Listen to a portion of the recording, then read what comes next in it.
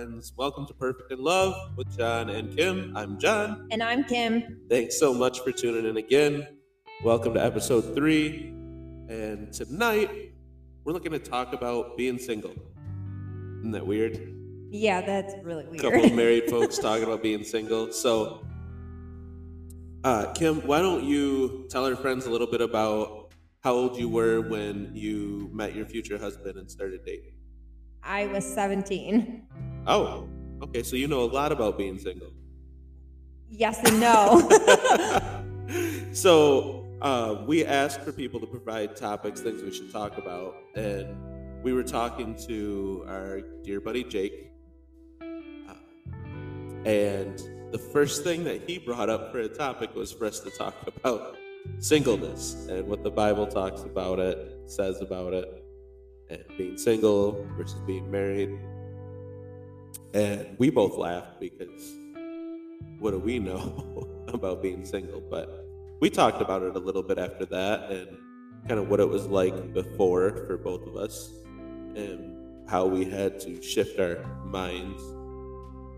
And so with that, honey, why don't you share a little bit about, I know even though you were young, what it was like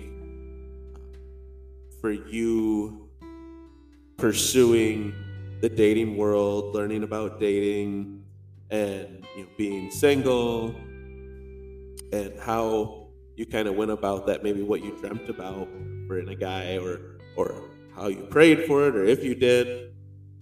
Talk to us. See, I've told you I prayed for you, but back when I was a teenager, I didn't know that. In middle school, junior high, even in high school, up to my senior year, when we started dating, I felt like I was the kid or the girl, the young lady that was always left out. And yes, I had dated a few guys and, went about my life thinking that was all grand and everything. So in the grand scheme of things, I just remember being left out of high school, watching people at dances and, this person's dating this person. And I was the book nerd, youth and government, valedictorian that nobody had interest in. And what didn't help is in middle school, I had bangs and glasses and braces. So those things didn't really help either. So there was a lot of hurt. There was a lot of just feeling left out. I mean, there's no other words to really describe it that are coming to mind right now. But I, quite honestly, and I've told you this too, I prayed for somebody like you, and you tell me that you didn't pray for somebody like me, but I always did. I always prayed for somebody that loved God and somebody that I could have fun with and that could be my friend. And I told you when we started dating that I wanted a friend before anything else. Okay. And that's kind of, where it kind of stopped. And I was 17 when we started dating. So. Okay. So, man, there's a lot in there to unpack. And, I must say it's our 3rd episode, and I'm hoping we finally figured out how to tap into you talking more and me less. And I'm sure everyone else is too. So that was really cool. I have follow-up questions. I have a lot of them. I wish I would have taken notes. But one note, I've told you that I didn't dream of a girl like you to marry. I did start to pray for God to take control just before we started talking and dating. Yeah, I guess I used the wrong word, but yeah. You were a better Christian than me is all, and you started praying about it the right way sooner. So you talked about, feeling left out and some image things and some identity things were in there too. And so a couple of things. One,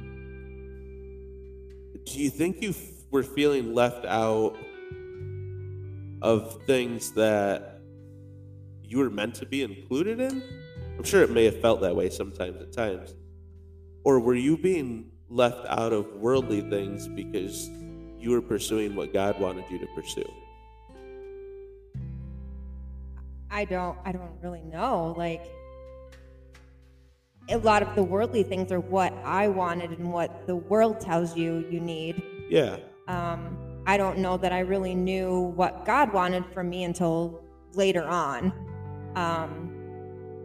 But it's, as a teenager, high schooler, we've talked about this too, like, school's your identity when you're that age. Like, that's what you know your home life, your possibly your church life, hopefully your church life, and school. Like, your friends, the people, your peers, the people that you're around are important. And when you see everybody else doing something and moving, quote unquote, moving along in life, and you're kind of stuck, it does give you a sense of feeling left out. Yeah, I get that for sure. I think I was just trying to distinguish, what you're telling me, and maybe it's just because I know you and what I know about your character. Mm-hmm. But I think because of the world we live in and the culture we live in, we're always going to feel that pull to be included in those things, and there's going to be hurt there. But I admire how strong you were and just pursuing what you knew was right. I say there were times I wasn't. You got to give yourself some credit though. There, that's yeah. And because nobody's perfect. Some of the scriptures we have picked out for tonight, Paul wasn't perfect, but he touched on a lot of this and talked a lot about marriage and singleness. And you said something else in there too. You talked about how hard it is, being a teenager and wanting to fit in and wanting to be a part of that. And I don't think it matters if you're a teenager or if you're in your 20s or your 30s or your 40s or older than that, and you're struggling with being alone or finding somebody. Yeah, we got married young, we started dating young, we found each other and started discovering that at a young age. But like you said, before that, you felt missing out. I felt like it was going to take forever. You didn't want to not find somebody, And I think most people in that position feel that way. We have friends and peers and people we know who have struggled with singleness. And I think the only fix and the only way through that, I don't think there's any way through without hurt and hardship. But as we know, and we can read to in many different scriptures in the Bible, we're not called to easy. We're not called to a life without hurt. We know that's going to happen. But the only way through it is to be deeply rooted in the Word and deeply rooted in faith and in the Spirit. And, being there isn't going to find you a spouse. No amount of prayer is going to find you a soulmate. I don't care how many Hallmark movies you've watched. I don't care. Nicholas Sparks movies or books. Which, by the way, I'll continue watching those with you the rest of my life if needed. But they are such a I feel like I've seen way more than any man is called to see. I'm just gonna say that. Anyway. But it doesn't matter how many of those stories you've seen. The Bible tells us, and Scripture tells us, not everybody's called to be married. Yep. Period. And not everybody should desire that if they're not called for that. Paul talks right in the Scripture that we're going to get to here in a minute. Marriage presents its own troubles and hardships and trials that singleness doesn't have. We've already touched on and talked about that it's hard to be left out of what the world tells us we need to be. And we talked about that in the first episode with kids. Um, but in spite of that, even having that and being what society calls as normal has all new set of circumstances that are difficult. So, and maybe you can dispute that. Maybe, so you found the love of your life, you found Prince Charming, this wonderful, wonderful guy. Everything was easy and perfect from there, right? No. Oh, no.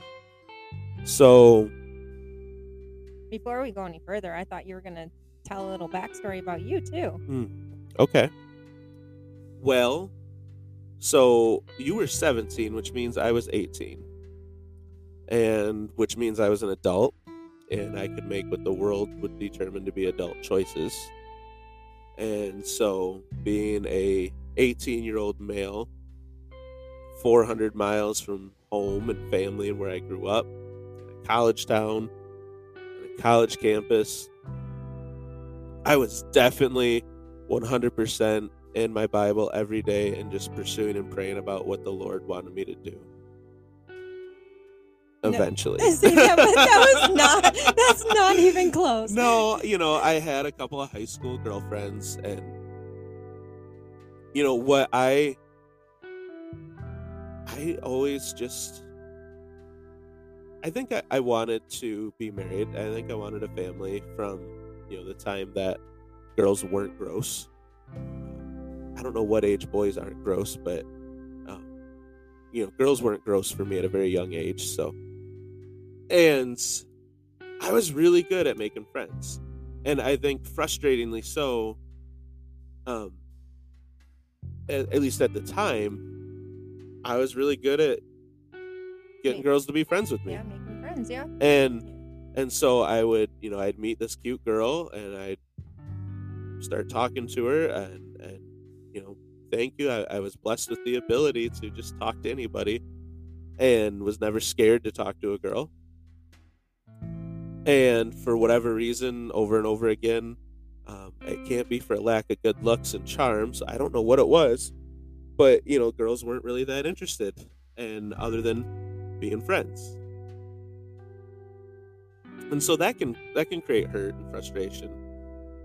And it really wasn't until I got into college and I got away from home, and I just started realizing I was pursuing for all the wrong reasons. I wasn't praying about it. I wasn't, I didn't think I was actively doing anything bad.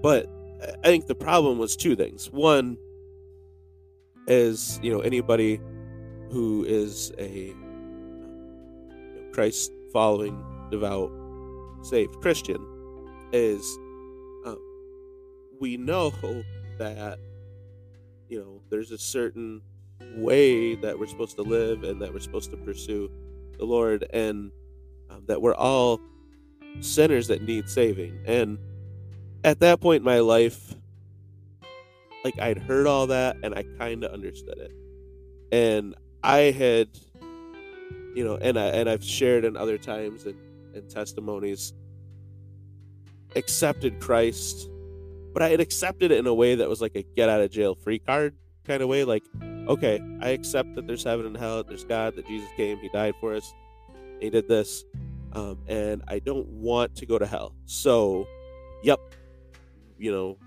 that's, sign me up, I'm in. But I didn't understand the whole piece of it, like that you're supposed to be changed and that your life's supposed to be changed and you're supposed to live different, and really how Jesus lived, and anything about the Holy Spirit, because I, at least as far as I remember, the church I grew up in, we just didn't talk about ghosts. Like, it wasn't a thing.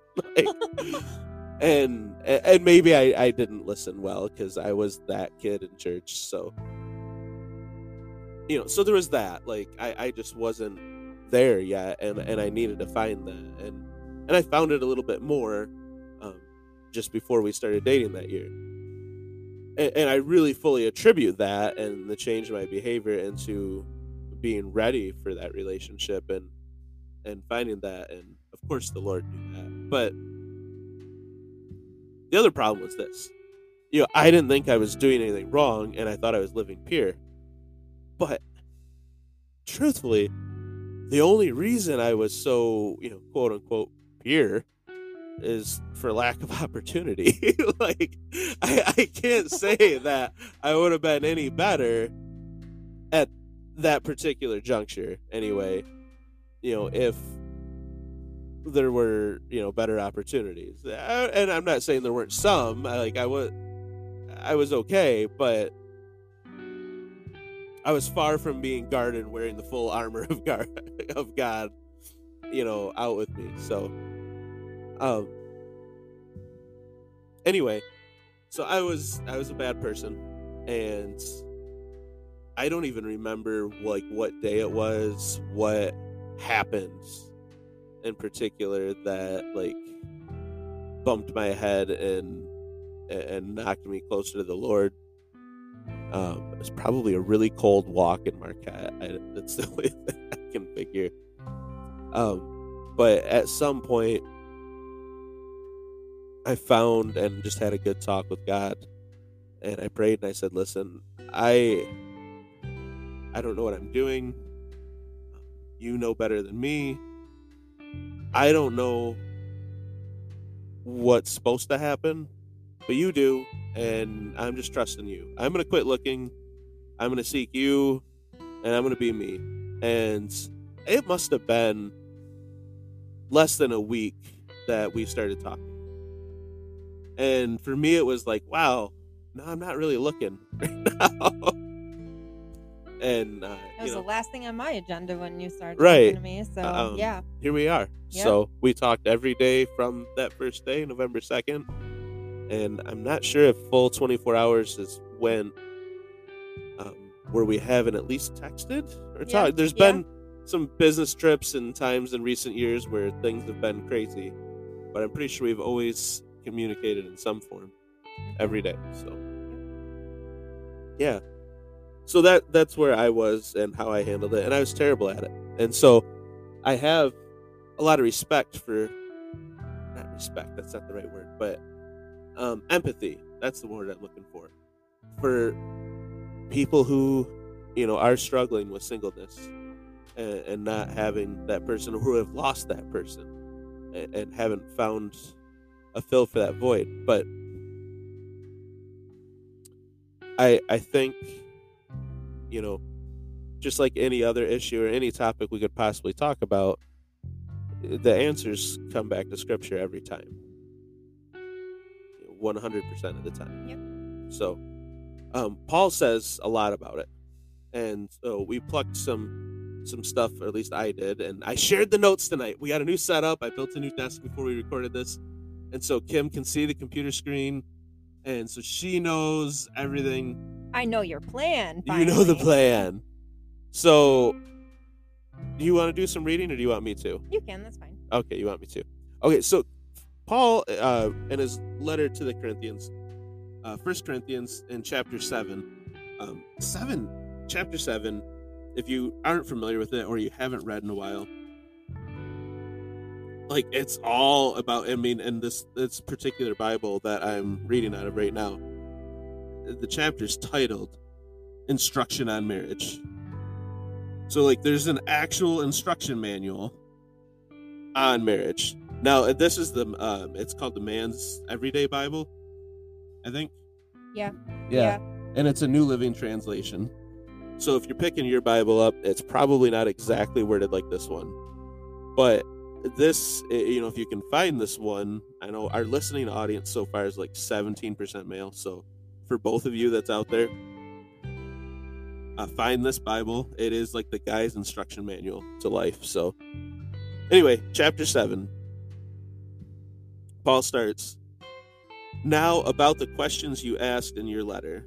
Yes, it is good to live a celibate life, but because there is so much sexual immorality, each man should have his own wife, and each woman should have her own husband." So that's the first two verses right there, how it opens. What do you hear anything in that in particular? Just each male and each female will have their own spouse. Okay. Yeah. So Yeah, I mean, and we could dive into all sorts of crazy political stuff that we're not going to do in that. Yeah. But here's the one thing in particular that I just wanted to like. So he says, but because there's so much sexual immorality, each man should have his own wife, each woman should have her own husband. So let's give a little bit of context. Like, this is first century Rome, in that era that Paul's writing these letters, that Paul's in his ministry. This is 2,000 years ago. So for those of you who are like, the world's gone to nothing, everything's terrible, it's sexual immorality now because of smartphones or video games or computers or the internet or whatever. We didn't know how to control ourselves 2,000 years ago. Yeah. It's not a new problem. Like, we go through all the scripture, and I'm not going to read all of chapter 7 and all of Ephesians tonight. You can go back and do that, and in fact, you should. But Paul basically says, we can't control ourselves. I know you're not going to be able to. Some of us can. I'm destined to stay single, but you're probably not. So find yourself a husband or wife. It's basically what he says there.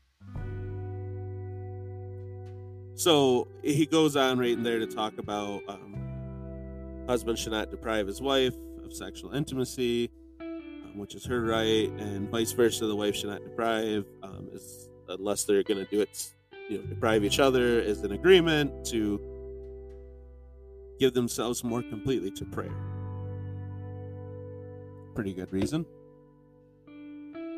But even after that, he says, afterward, they should come together again so that Satan won't be able to tempt them because of their lack of self-control. So, like, every 4 sentences, basically, Paul's going to say, hey, you have no self-control, and we know it. Okay.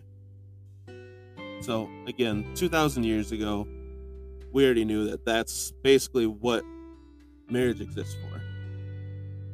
In fact, in the notes in here, it says, marriage is the place for sexual expression and fulfillment. Our bodies don't belong to us, they belong to God. But here, Paul is saying that they also belong to our spouses.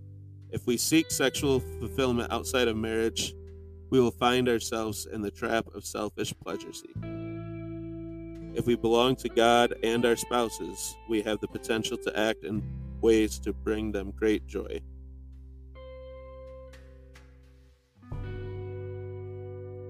So that shows us what marriage is built for. Now, later in the chapter is kind of where it connects to our topic. And he talks about singleness. He does a couple of times throughout the chapter. Really at the end is where it really hits as to why. And interestingly enough, he encourages singleness. He encourages singleness. Yeah. So he basically says, and you need to back up through so much of this to really get the full context and all of it. But in verse 26, because of the present crisis, I think it is best to remain just as you are. If you have a wife, do not end the marriage. If you do not have a wife, do not get married. But if you do get married, it's not a sin. And if a young woman gets married, it's not a sin. However, I'm trying to spare you the extra problems that come with marriage. Like, he's basically saying, listen, you don't need this. This is not what we're called for. And he goes on to talk about it. And basically what he's saying is the world is short. The world that we live in now is short. And our design is to be able to give our full attention to God and our full focus to God. And if you're married, you're going to focus and you're going to spend time on worldly things trying to make your spouse happy. So basically what he's saying is the only way that you should get married is if you don't have enough self-control to stay sexually moral. Yeah, okay. That's what scripture says. Yeah. So he also says, some of us are destined to be single and are given the gift of singleness. Some of us are given the gift of marriage. And I think it's important to recognize, not only do we need to accept whichever gift it is that God has given us, we need to recognize that they're both gifts. And it's not like Christmas morning when you see your sibling open the sweet new video game or toy that you wanted, and you just opened a sweater or a pack of socks. They're both awesome. They both have struggles too, but yes, they're both awesome. Right. Yeah. So, there you go, Jake. That's what the Bible says about singleness. That's what John and Kim say about it. That's what our experiences were with it. And we're going to get in more in these episodes of what our experiences have been as a married couple. And then you'll further understand what the struggles are in that as well, I'm sure. We should pray. Okay. You want to pray? No. No? Okay. I'll pray. Father, we love you. We're thankful for you. We're grateful for you. And we're grateful for the gift you've given us of marriage. But we pray that you allow us to use that gift properly and correctly, and also that within that we can keep our focus as much on you as it's supposed to be. That we don't allow our focus on each other to get in the way of our focus on you and glorifying you. We pray right now for all of our friends that are struggling to accept whatever gift it is they've been given, or struggling to patiently wait and find out if they've been given the gift of marriage and if they have a spouse out there. Your scripture says not to seek a wife or a husband.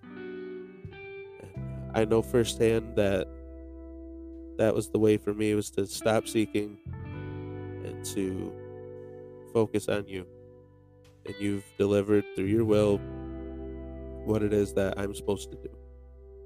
I pray that for each and every one of my friends and family, to just know and to embrace what it is that you have in store for them.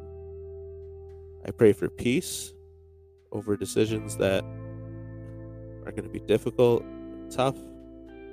I pray for everyone out there to hear this and to just turn closer to you, Lord, and to know that you're there. I pray for our words to be what you would have be heard, and what your people in your kingdom need. Let us just be vessels for you, and let us live and be controlled by the Holy Spirit. In your name we pray. Amen. Well, thank you, friends. It's been a quick 30 minutes. So we're excited to dive into future topics. I'm particularly excited. Our next episode, you're going to get to hear a lot less of me. Oh, you're giving it away already. Yeah, I'm giving it away because I want them to listen. I want them to tell their friends. This was another topic request. So topic request from a dear friend of ours, Annabelle. We're going to hear all about what has went into Kim's skating life and her call to skating. And it is a ministry. And we're going to let her take the lead on that and decide where that podcast goes. So, without further ado, stay tuned for that podcast coming up. And thank you. Follow us on Instagram and Facebook, please. Share, tell your friends, continue to give us feedback, and you will hear from us very soon. Good night. Good night.